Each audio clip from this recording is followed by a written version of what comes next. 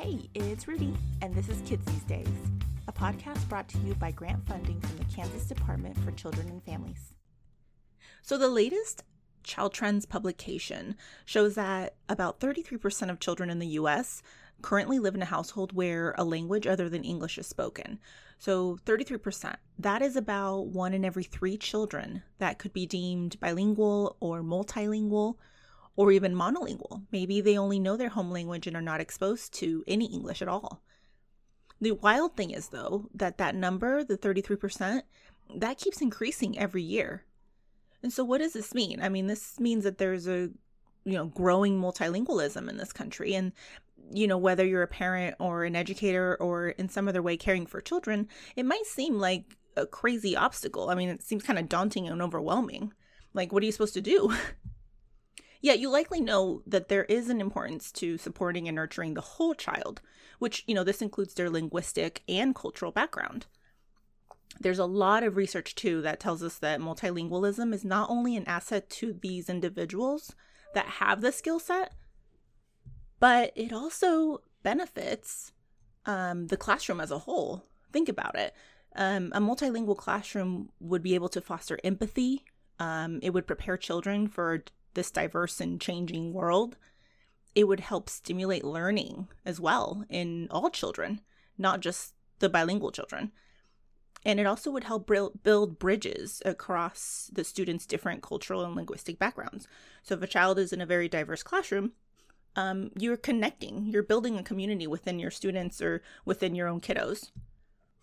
Unfortunately, though, as these children enter predominantly English-speaking childcare or early childhood education, we often encounter challenges. And, they're learning a whole new language while maintaining and even strengthening some of their understanding of their own home language.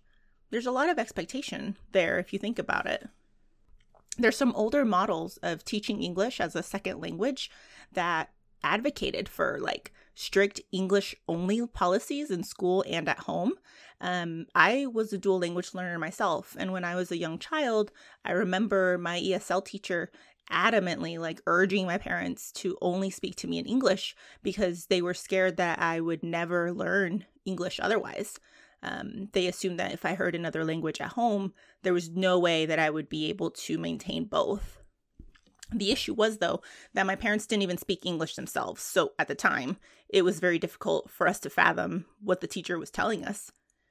Today, though, thanks to research, we know that the best way to support and care for these children is to use a dual language learning approach. So this more, culturally relevant approach blends English language development with reinforcement of the child's home language. This is why we refer to these children as dual language learners. So what does this mean for caregivers and educators? With the growing number of children who speak or are exposed to more than one language, it's very crucial to not only make a child feel welcome in your classroom or your program, but also to help them develop their English language skills. Do you currently have any dual language learners in your classroom or your program?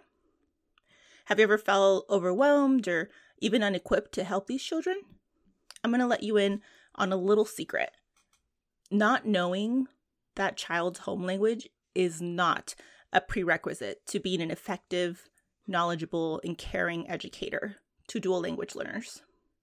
I know, right? So after this little break, I'm actually going to be sharing a few strategies with you about how you can connect and encourage dual language learners no matter their age or your own language proficiency. It's that time again. Are you ready? Our annual Mad Hatter Tea Party is back as our first ever virtual conference. Due to the pandemic, with everyone's health and safety in mind, Mad Hatter will now take place online through Zoom. Kansas Child Care Training Opportunities will be releasing a save the date very soon to introduce you to our guest speakers this year. So keep an eye out on social media for this official release as we prepare for another exciting Mad Hatter Tea Party. Looking for professional development? As we deal with COVID-19 restrictions for on-site training, we are happy to share that Casito is offering live virtual trainings. To check out the new live virtual courses and register for a course, visit kccto.org, click on the Courses tab and filter using the In-Person Courses button. Okay, we're back. So let's talk through 3 simple strategies that you can use to support dual language learners. They're pretty simple. 1, we're going to make sure that the environment is inviting and inclusive. Number 2, we're going to help model the languages, and this can mean maybe 2 or more languages that are being represented in your class or in your home. And number 3, we are going to encourage language development through classroom activities and other learning experiences that we're going to share in a little bit. So we're going to start with the environment. So we are trying to create a welcoming environment for dual language learners, right? So think about any maybe environmental print that you may have around the room already. So do you label the bathroom, the doors, the reading nook, maybe different playstations? Different areas in the room that you have labeled with names. So maybe we can try and encourage language literacy with these same labels or posters that you have, but maybe we ask the families of the dual language learners to share with us some phonetic spelling, so then everybody can try and be encouraged to say these words confidently on a day-to-day basis. Another way that you could try setting up this welcoming environment is to include the parents and families by inviting them to bring photos from their home, music, or other cultural artifacts.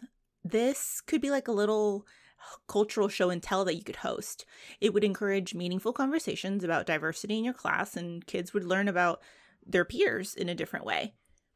And also remember that all children in your care would basically have a culture, obviously. And so everybody would be able to contribute to this activity. You know, having this little cultural show and tell would obviously be a short-term event that you could do. But if you have those photos on display year round, and if you have the music and are able to play it on a day-to-day basis, it becomes sort of a normalized thing. So it also becomes a great way to foster conversations, not only on special holidays or special occasions, but you're doing it every day. And so children are learning about each other's cultural backgrounds and traditions. So the second strategy is modeling the language. So dual language learners may need extra encouragement to talk.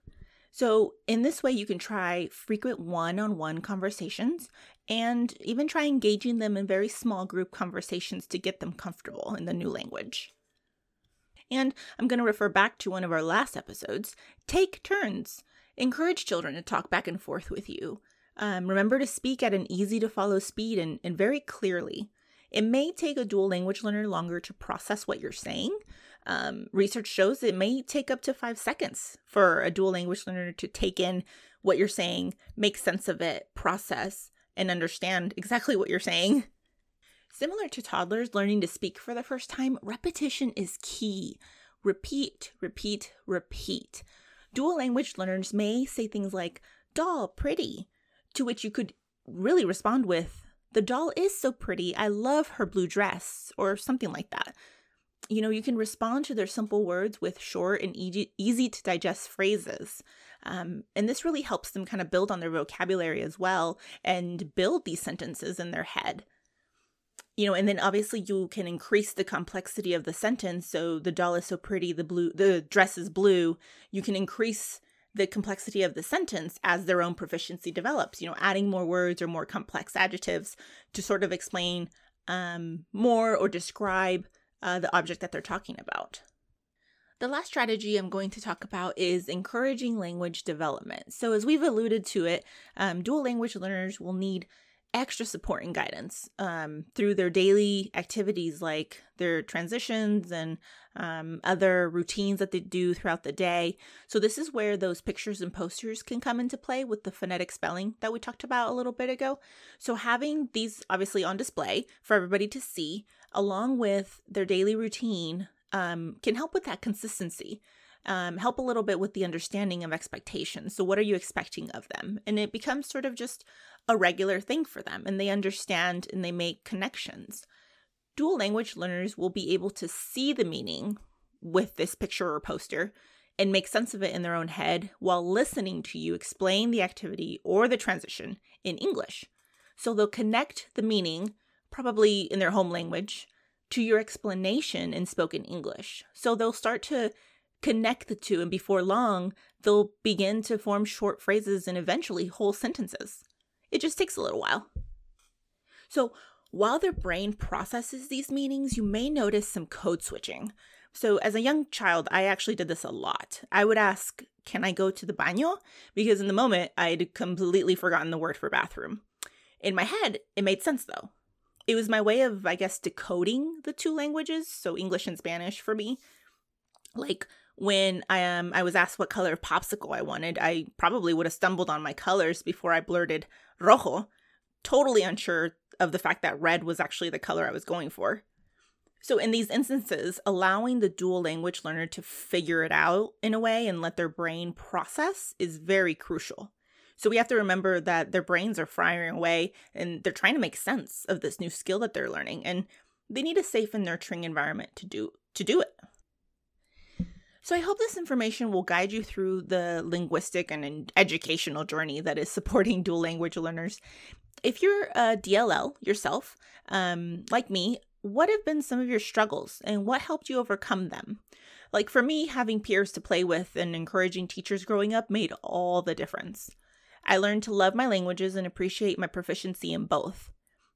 Maybe you have DLLs currently under your care. Reach out, and I would really love to hear some of your strategies and ways that you have helped nurture them in your classroom or your home. We can't wait to hear from you. So, until next time. Kids These Days is a co-production of the Casito Kids Infant Toddler Specialist Network and Workforce Development Programs. These programs are supported through a grant from the Kansas Department for Children and Families, Childcare, and Early Education Services. However, information or opinions expressed herein do not necessarily reflect the position or policy of the agency, and no official endorsement should be inferred. If you have questions, comments, suggestions, or want to share your practice related to this or a previous episode, please email us at kidsthesedayspod@gmail.com.